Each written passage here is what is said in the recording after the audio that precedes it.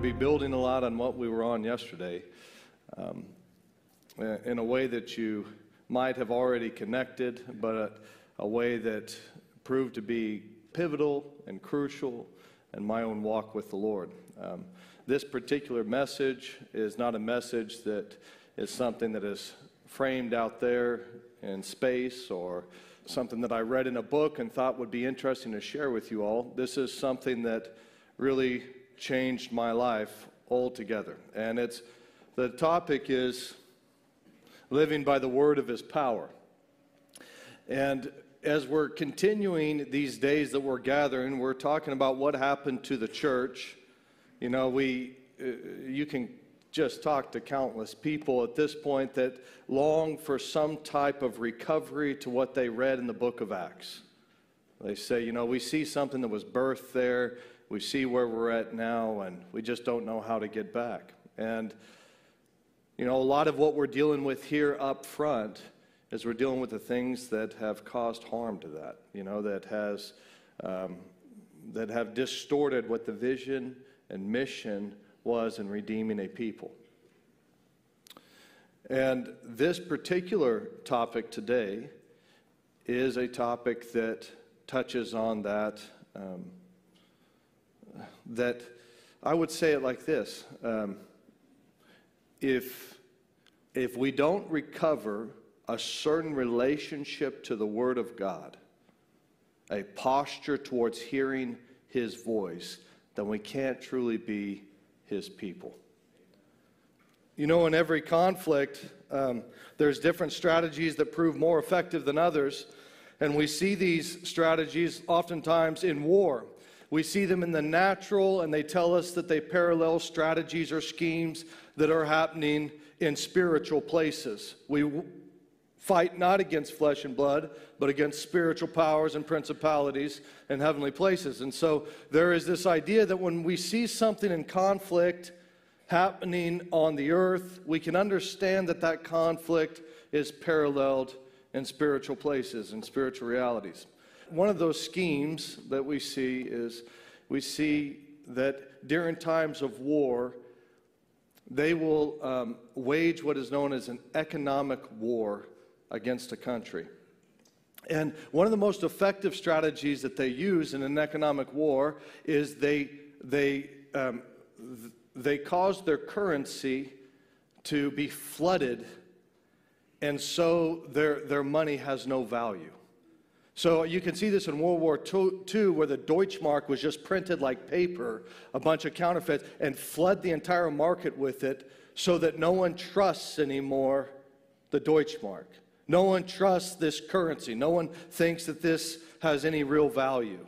Does that make sense? And the devil, he does a very similar thing. He looks at what would change us, and it would be people who are tuned to hearing the Word of God. And when that anointing comes, responding to it.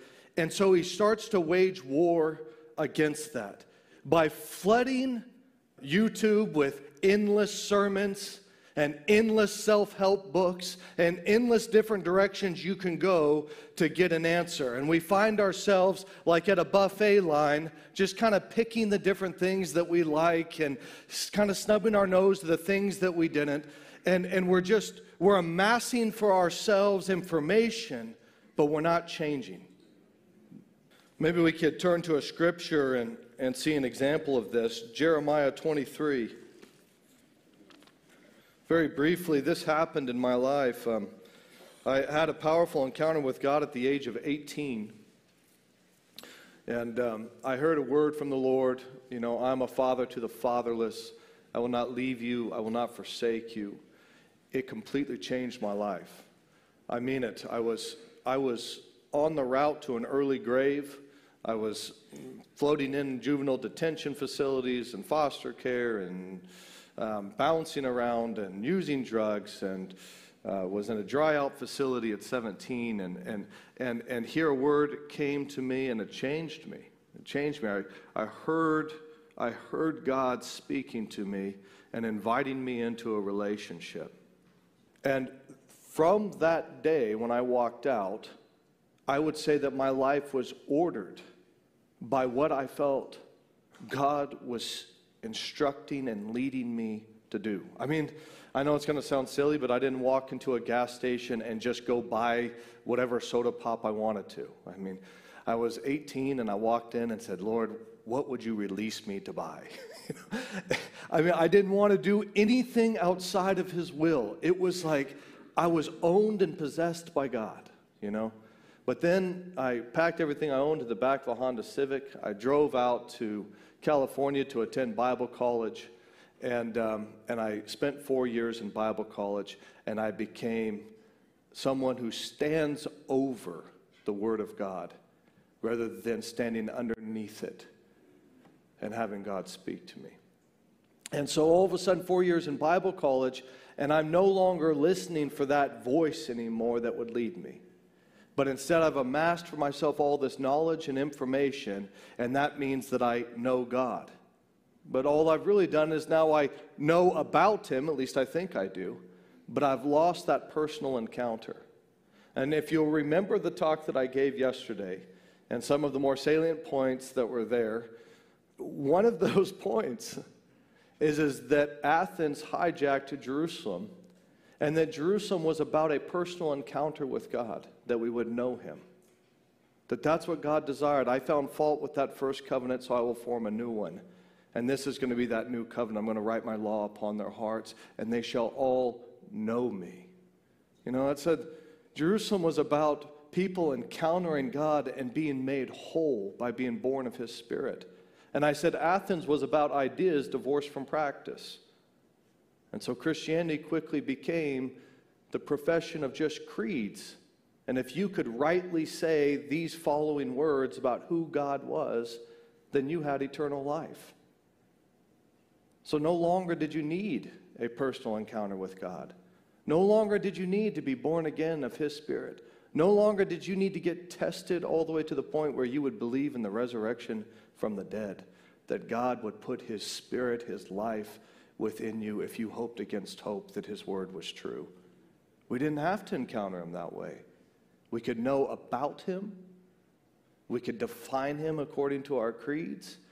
And then we could say you're saved or you're not saved based on how well you're scoring on your doctrinal exam.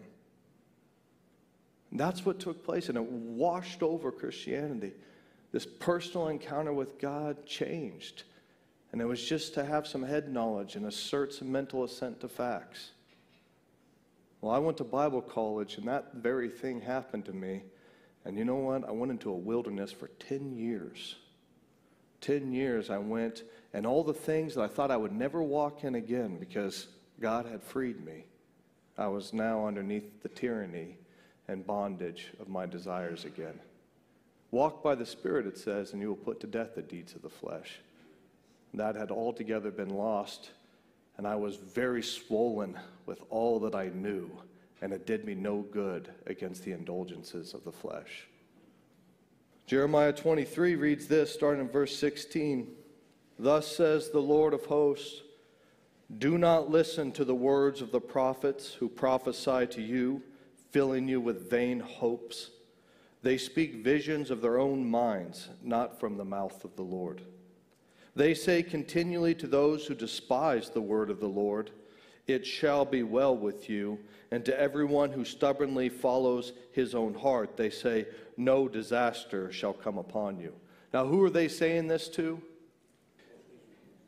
He's saying it to God's people, but a segment of God's people that continually despise the word. They don't really want to hear that word. They want to hear a different word. Word that would make them feel comfortable, or a word that would tickle their fancy, whatever it is, but they don't want to hear the word of the Lord. And he says that don't listen to these prophets who continue to fill. Now, when you hear this, do you feel like the market's being flooded with words from the Lord?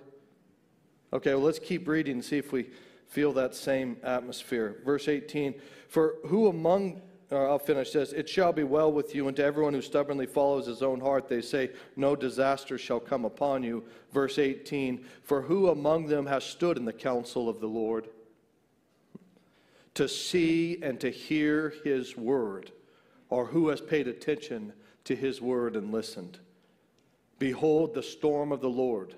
Wrath has gone forth, a whirling tempest. It will burst upon the head of the wicked. The anger of the Lord will not turn back until he has executed and accomplished the intents of his heart. In the latter days you will understand it clearly. I did not send the prophets, yet they ran. I did not speak to them, yet they prophesied. But if they had stood in my counsel, then they would have proclaimed my words to my people. And they would have turned them from their evil way and from the evil of their deeds. Am I a God at hand, declares the Lord, am not a God far away? Can a man hide himself in secret places so that I cannot see him, declares the Lord? Do I not fill heaven and earth, declares the Lord? Have I heard what the prophets have said, who prophesy lies in my name, saying, I have dreamed, I have dreamed. How long shall there be lies in the heart of the prophets who prophesy lies, and who prophesy the deceit of their own heart, who think to make my people forget my name by their dreams that they tell one another, even as their fathers forgot my name for Baal? Let the prophet who has a dream tell the dream, but let him who has my word speak my word faithfully.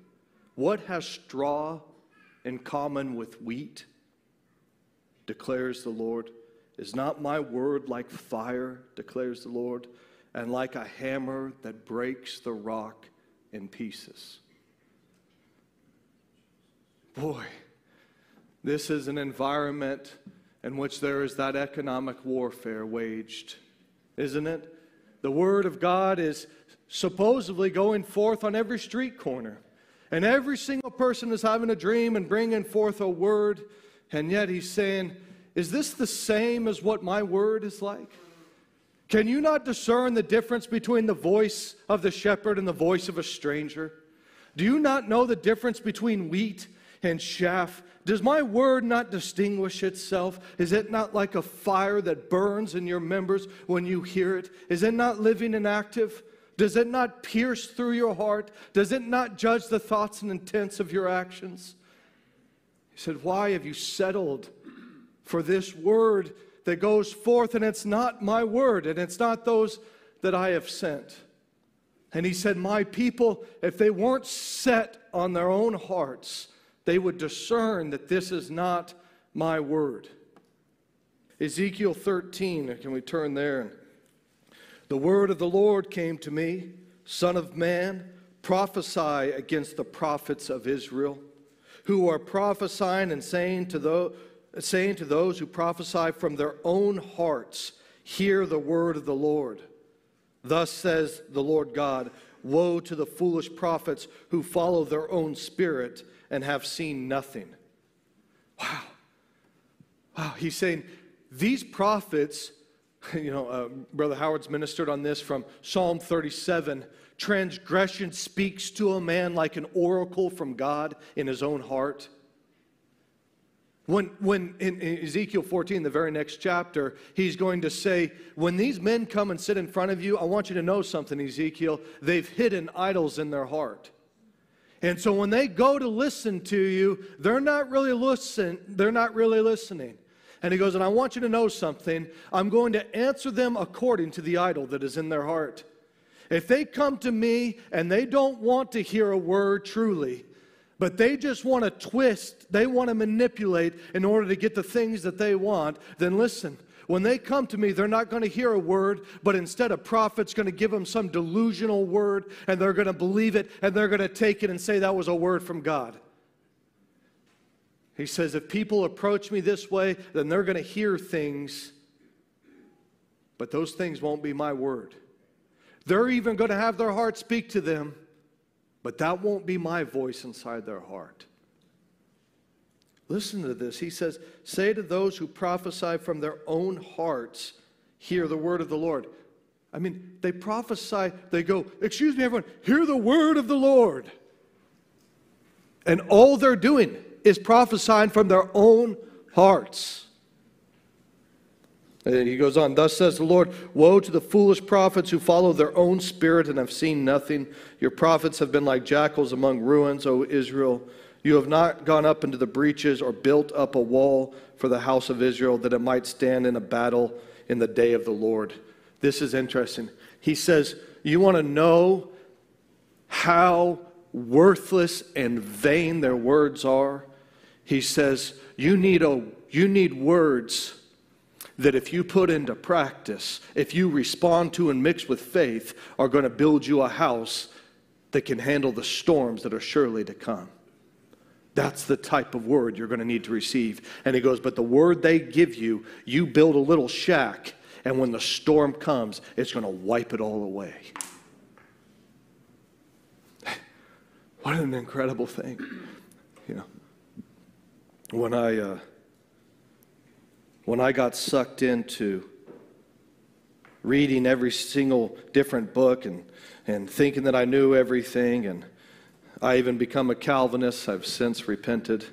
And, you know, that was my favorite thing to do, get in a coffee shop and beat up Arminians, you know. Boy, I thought that was being a Christian. I really did. I'm more ashamed to say it than I can say, because even someone that I had at 18 prayed with me in tongues on a living room floor, tried to teach me about the Spirit that I loved very much. When he came out to visit me in Bible college, I let him know everything he didn't know.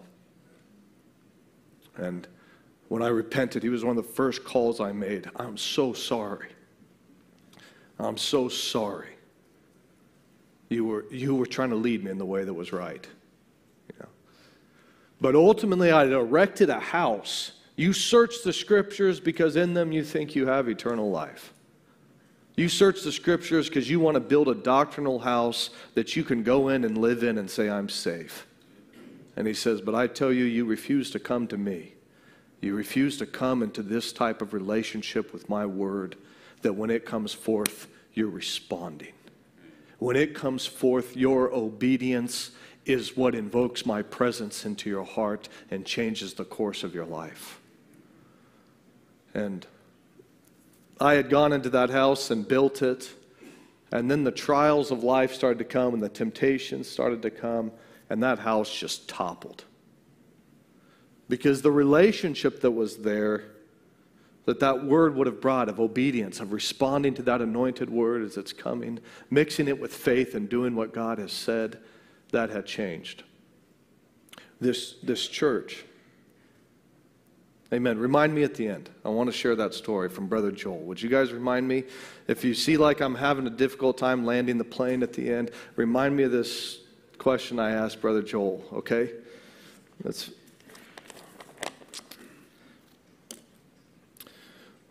So, what is it about our heart attitude that can change this? We saw in Jeremiah 23 that their hearts are stubborn, and that's why they're not hearing the word. So what has to change in order for the church or God's people to have a right relationship with the word? Can someone, well, we don't have mics around. I'll turn to it and read it. Let's turn to John 7, and we'll look at verse 17. How much time do I have for this morning session?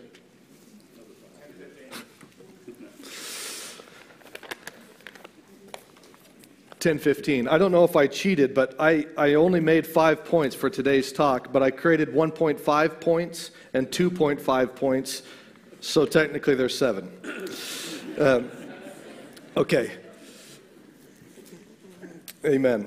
John 7:17. Are we there? If anyone's will is to do God's will, he will know whether the teaching is from God or whether I am speaking on my own authority. The protection mechanism for God's people of knowing the shepherd's voice has to do with an inward inventory of heart. It has to do with whether or not you're truly willing to respond to whatever that word is as it comes forth. That's the work that we have to do. Can I show this to you?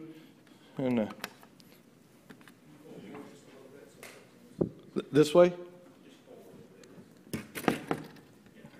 How's that? Is that good? Amen. So in Mark 4, we have the parable of the sower. And when he gets done talking about that parable, he says, if you don't understand this parable, how will you understand any of the parables in which I would speak? Right? His disciples say, can you explain this one to us? And he says, wait, if you don't understand this one, how will you understand any of them? So he's saying that this parable of understanding how the word is received, this parable is foundational to receiving all subsequent words that would come out of his mouth. Everyone with me? Okay.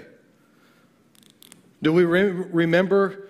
There were a lot of good soils, right? There was like 5 or 6 of them, and then there was 1 or 2 bad ones. Is that how the parable went? How many good soils were there? 1. And how many bad soils were there? 3. Amen. And the bad soils, were told that the first one was hard pathway. It landed on there. The birds of the air came and snatched it away. Right? Okay. We were told another one received it with joy, but then trial came. Right? And it immediately fell away. And then the other one received it also in a very similar way, but then temptations came. And they got choked out because weeds grew up all around it. And it wasn't nurtured. And it said, but then it fell into good soil, and it produced 30, 60, 100-fold. Now, how many of you know that soil fertility in some way has to do with 3 key letters, NPK? You guys know that? This is a homesteading community in some way. I think most people know that. Okay? And so, what does N stand for? What does P stand for? What does K stand for? Okay. Wow, did you guys not know? There was less confidence. I had a lot of nitrogens and then it kind of trailed off. Okay, that's all right. Amen. What is the soil condition that produces fertility or life in the heart of man? Faith, need, and honor. That's your NPK of soil fertility. This is the heart of man. He says to them, only the sick know they have need of a physician. Amen. He says that he has things he wants to speak to them, but because they think they already see, they remain blind. But those who are blind and ask for sight, he gives the ability to see. So we know that the gospel accounts of him healing people is not just because God is a miracle worker, but it's indicating something to us that everyone who is aware of their leprosy, everyone acquainted with their disability, everyone who knows that for 13 years they've spent all that they had and sought every type of counsel and help that they could get in order to fix the issues that they have, and nothing has solved it, but if they were to touch the hem of his garment, something could forever change.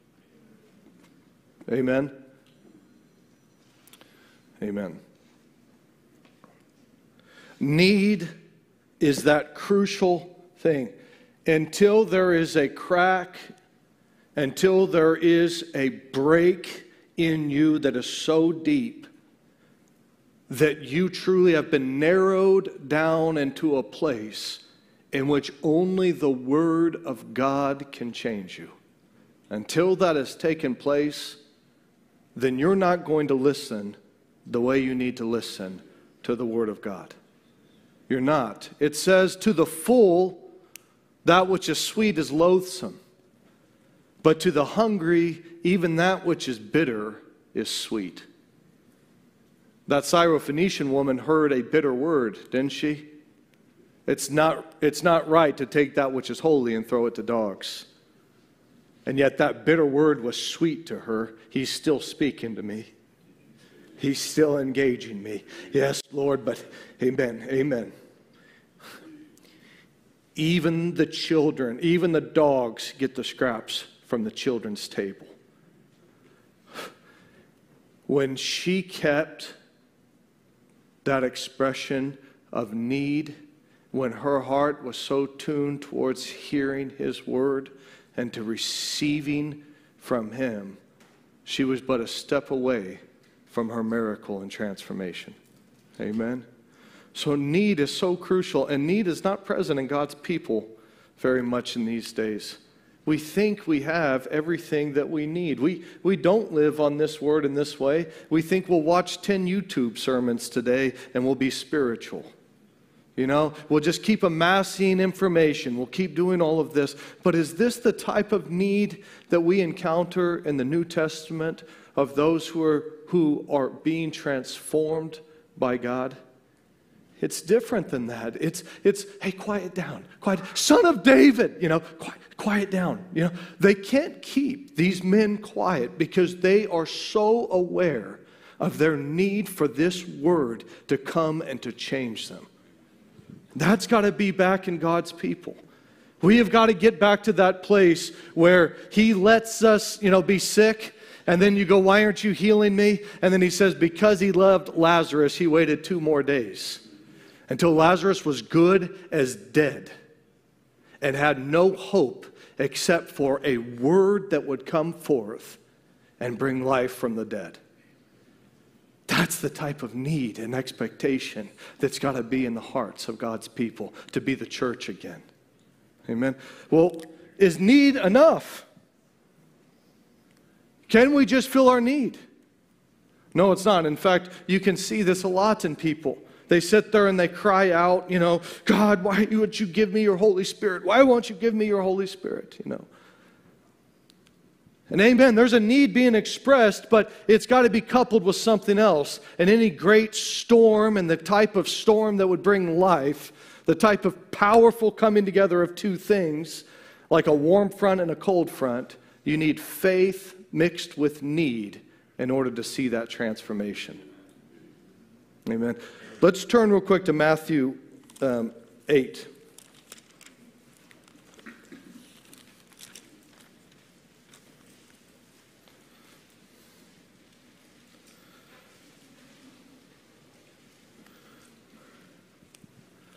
In Matthew 8, the gospel writers, they are moved along by the Spirit of God.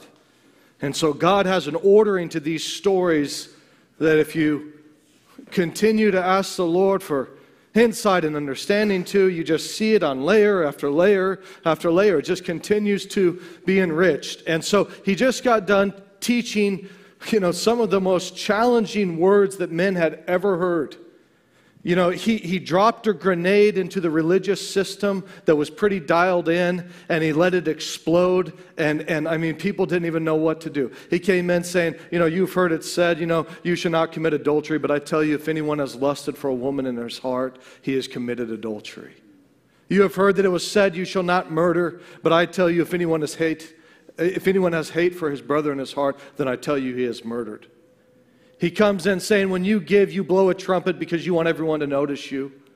When you fast, you have this long appearance because you want everyone to say, hard day today? Yeah, I've been in a real fast, This is, your whole religious system has nothing to do with real relationship with God. And He says, all of this isn't sufficient. Unless your righteousness exceeds that of the Pharisees, you by no means will enter the kingdom of God. He has come in and said, none of this is going to work. It's going to need to be authentic. It's going to need to be real. It's going to need to be from the heart. And I'll tell you, people are looking at this word, and it is seemingly saying, it's impossible then. It's impossible. Be ye perfect as your heavenly Father is perfect. What shall we do? I think some people started leaving that going, oh, body of sin and death. What will save me from this body of sin and death? This man just read my mail. This man knows every motive. He knows all the ways we're tricking the system. He knows all the ways we're full of it, Oh no, How is something going to change? And you read in Matthew 8, directly following that. And it says, and behold, a leper came to him and knelt before him. This is directly following that message. Lord, if you will, you can make me clean. And Jesus stretched out his hand and touched him, saying, I will be clean. It's almost like following this message, following this plowing of their heart into this soil that now can receive a word because it has this incredible need. He most immediately recognizes he's got to address faith. He's made them acquainted with their need, but now they need to believe in him and the word that could come forth and change them. Are you guys tracking with me? And so the very first thing, he finishes this, everyone's feeling their need, a leper comes up to him and says, if you will, and he says, I am willing. Amen. Thank you, Jesus. Thank you, Lord. Thank you, Lord. Thank you, Lord. Thank you, Lord. Amen. In Mark 9, there's a boy who's thrown into fire and water. You remember this account? And what does the father say to Jesus? If you can. If you can. And what does the Lord say to him? If I can. To the one who believes, all things are possible. If I can. He's saying, it's not a question of if I'm willing. We just saw that with the leper. And it's not a question of if I can. It's a question of whether or not you believe. To the one who believes, all things are possible. You see, part of this disastrous effect of economic warfare is that we no longer believe that his word created the heavens and the earth, and that his words, when it comes forth, can change us. We don't believe in this way. I'm telling you, it's the reason why there's such a lack of power in the church is because we don't believe it. I'm recovering from this. I mean it. My preaching is a preaching that is trying to recover into a place that says, I know when your word comes forth, if people will mix it with faith and it truly is your word, it can change the course of their life, Lord. This is not about us just listening to good ideas. This is about moments in time where there's a visitation from God that if we have ears to hear it, it changes everything for us. Amen? Amen. And so right after that, he goes to the centurion, still with Matthew 8, and he says, Lord, my servant is lying paralyzed at home, suffering terribly. And he said to him, I will come and heal him. But the centurion replied, Lord, I'm not worthy to have you come underneath my roof, but only say the word, and my servant will be healed. This next part of this faith is he's saying that, Lord, when you decree it, remember Jeremiah 23, if someone sat in my counsel and heard my word and they proclaimed that word, then that word will forever change things. He says, the grass, the flesh is like grass and like a flower that blossoms. The grass withers, the flower fades away, but the word of the Lord endures forever. He's contrasting that there are a lot of words that go out there, but a word that comes from God changes everything. Isn't that what the centurion says? He says, you don't have to come back to my place.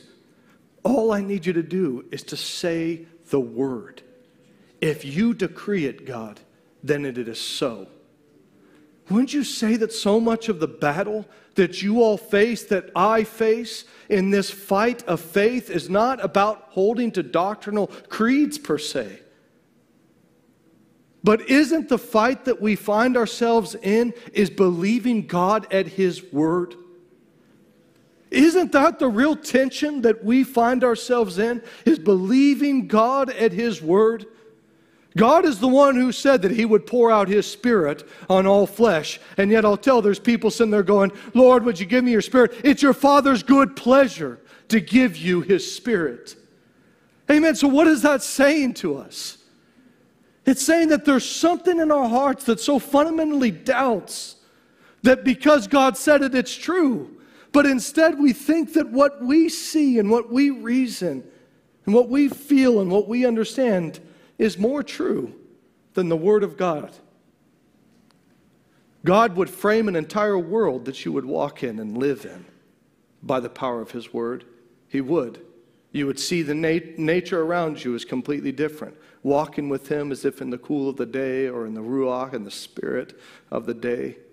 You would experience relationships in a different way if you believed His Word. I remember talking with someone and they were saying, I really hope that I hear from God on this matter. And I told them, you're going to. You're going to hear from the Lord on this matter. I said, I know it. I know it. God is going to speak to you. You stay in faith and you stay anticipating when that word comes. And the next day, that word came and he sat there and went away sad. Why? What happened? Unbelief. It wasn't enough that he had a need. He needed to take that need and go all the way to a place that said, but God, I believe. I believe that if you speak and your word comes forth, I believe, first of all, your word will come forth. Anyone lacks wisdom, let him ask of God, who will give liberally and without reproach. But the one who asks must ask without doubt. For the one who doubts is like a double-minded man, unstable in all of his ways. And that man will what? Receive nothing from God. Do you see how crucial faith and belief in God's word is for His people? Do you guys really believe? And I see a lot of faces in this room that I'm embarrassed to ask this question to because you believe it more than I believe it. But do you guys believe in the resurrection from the dead? Have you ever really thought about that? I'm not saying because of some facts. I'm saying, do you believe that God's word went forth and there was a bodily resurrection? And the same thing can be true for His word that would come to your heart. When Abraham saw that his body was as good as dead and that Sarah's womb was shriveled, it said he did not shrink back, though, in faith. He said, but he hoped against hope and believed in the promise that God had given.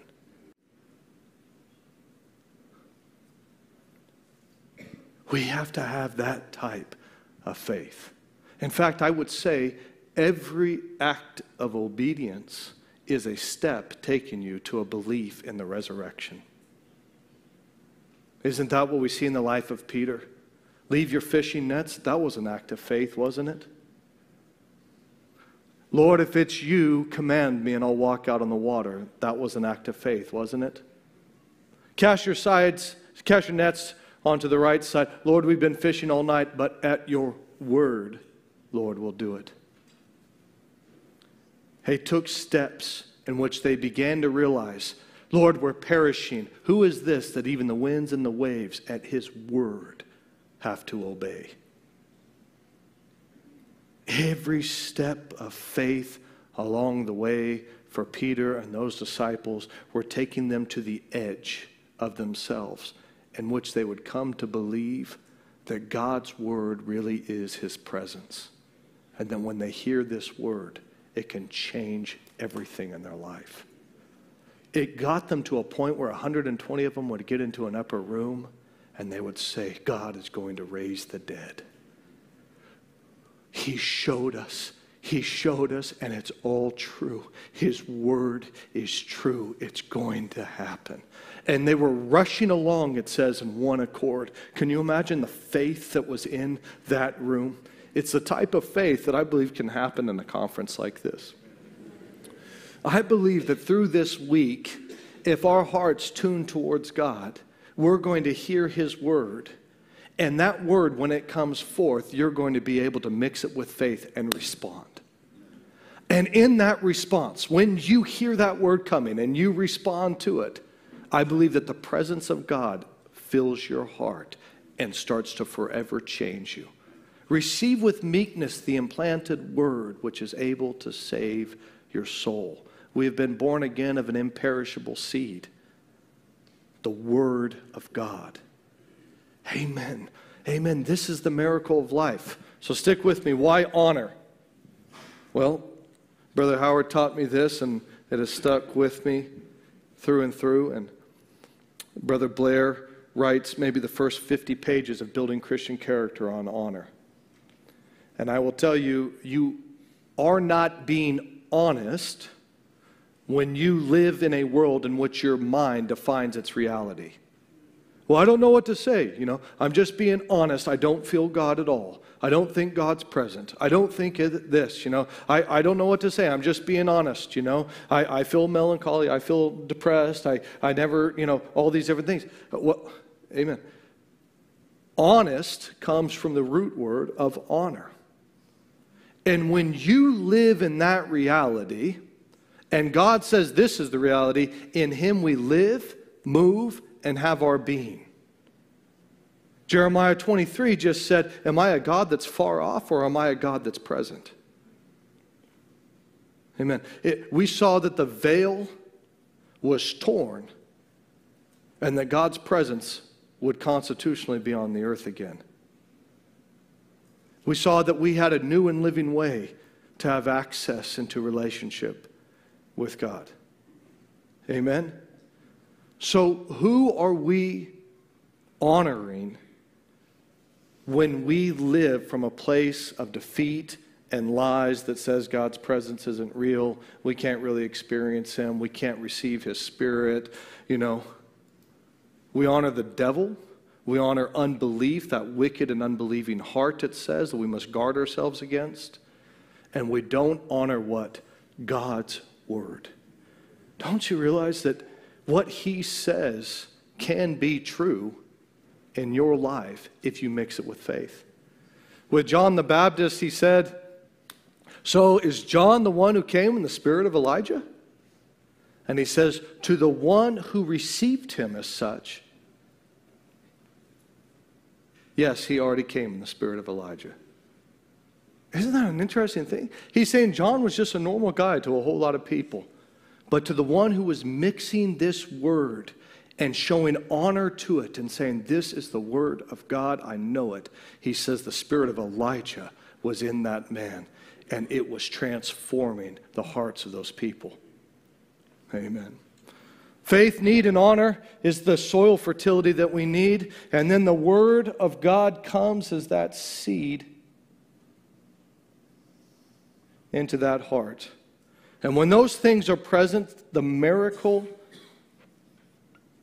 of life happens. You have been born again of the Word. He asks in Galatians, he says, when you receive the Spirit, did you receive it by the hearing of faith or by the works of the law? In Romans 10, he makes this same argument and develops it even further. And he says, do not say in your heart, who will go up and get Christ, nor say, who will go down and descend and bring him up. He said, do not say that, because the word is not that far from you. It's very near to you. He's saying it's coming forth even in the words that I'm speaking right now, is what Paul is saying. He's saying his anointed word, which is the word became flesh, that anointing is here and it can change your life. He says, don't say, I have a need, but who's going to go up to the heavens and get me an answer for this need? I have a need, but who's going to descend into the abyss and draw this need up? And he says, do not say this in your heart, for that need could be addressed when that anointed word comes and you can respond in faith. Believe in your heart and confess with your lips, and you shall be saved. That's the argument he's making, is this miracle of life can happen when you believe God's word, when your need is present, and when you honor him and what he says is true above everything else. You have a soil condition that is ready to receive the word of God and forever be changed. From there, we can see that the miracle of life happens. And you could draw this out in a wonderful way and say that the roots go down into living water, which is being filled with God's Spirit. And then the branch comes out, and you have a tree that bears all the fruits of the Spirit. And this is the feedback loop to know whether or not that seed is being received in all meekness, connected to that living water and bearing fruit upwards that demonstrate that these things have taken place in your life. Amen. Amen. Amen. Amen. So I'm going to... Why is this teaching so important? You know... Forget the story. Yes. Thank you.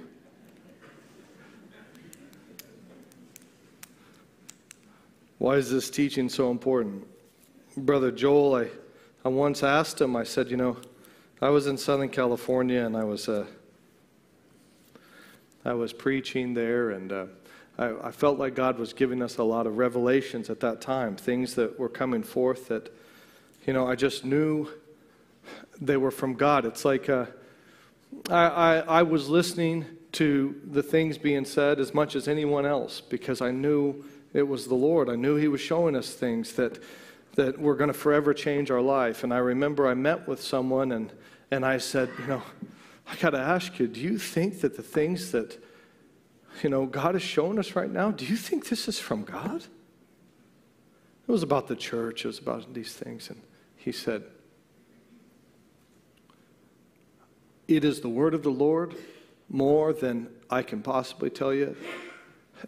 It's more than any time I've ever heard. This is God's word coming forth. I know it.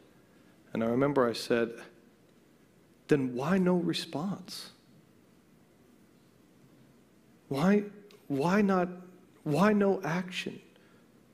Why not mix it with faith and see what would actually take place when this word finds an agent, finds a person responsive on the other side, that it could blossom and grow into what God designed it to be? And he didn't have an answer at that time. He later met with me and told me that there were a lot of conflicts in his life that competed with obeying this word, and that he did not believe that he could respond to it and still be faithful to those other conflicts. Some of those things were the cares of this life that choke out the ability for this word to come forth. I remember a man sat with me in my office on a carpet floor, and he was weeping and crying and said, I had this powerful encounter with God. He brought me through a radical repentance, and then about a year into that repentance, I felt like he told me I needed to quit Hollywood. I was making movies there in Hollywood. I needed to stop doing that, and it was not honoring, to God, and that I needed to be planted into some type of different place, in which I could grow and nurture this faith. And he said, but, I looked at my standard of living and the need to take care of my family. And anyways, I just decided that there's no way that I could do that, and so I didn't do it. And that was 6 years ago, and I'm back in sin right now. I don't have victory. Do you know what happened to me? And I mean it, and you'll know if you've ever been in this place. It was real confusion. It wasn't like, do you know what happened? I mean, to me, a lot of people are probably connecting the dots right now. They're going, well, yeah, you disobeyed the word of the Lord. God's people live off of every word that proceeds out of his mouth. So if you're not obeying his word, you don't have his presence. If you don't have his presence, then you're not alive. Not in him, you're not. So, a lot of us just connect that and say, oh, of course. He didn't understand. He truly thought to himself, what's going on? Why am I underneath this sin? And I remember saying, go back to that fork in the road you felt, in which the word of God came to you. Go back to that and say, Lord, please bring forth a word, but one more time. And this time, God, I'm going to hear it. This time, God, I'm going to respond, Lord. Please, Lord, let your servant hear your word one more time, Lord. And if that changes in God's people, if that changes in our heart into that way, we can be those who live to do his will. And so I relayed this story to Brother Joel, and I said, I don't understand it. I don't understand it, Brother Joel. Brother Blair, he preached and he loved these people. And he didn't lose hardly any. They all came with him. And I said, but here we had this large group of people stirring over these things. They said it was the Word of God, but none of them came. What was the difference? How did I fail these people? And Brother Joel, he said, you know what was the distinguishing mark of our church and has been every day since? I said, what was that? He said, we never thought that obeying God's word was optional. We lived in anticipation for the unfolding revelation of God's word. And as it came forth, if there was someone in our camp that says, I don't know if I'm going to do that, that would have been odd. Everyone could not imagine being on any other journey than to be hearing God's word and for that to be shaping a world out in front of them that they did not even imagine in their hearts when they began the journey. Amen. This can happen in God's people. This can happen in the church. This can be the change, the foundational change that starts to make a shift in the church. And amen, it's got to change from flooding ourselves with information. And instead, it's got to be tuning that heart and listening for God's anointing. And when that word is coming forth, if this week and you're seeking God for something as it's coming forth, mix it with faith. Respond. Honor God and say you're more true than anything else. And see the miracle of life in your heart. Amen. Amen. Thank you, Jesus.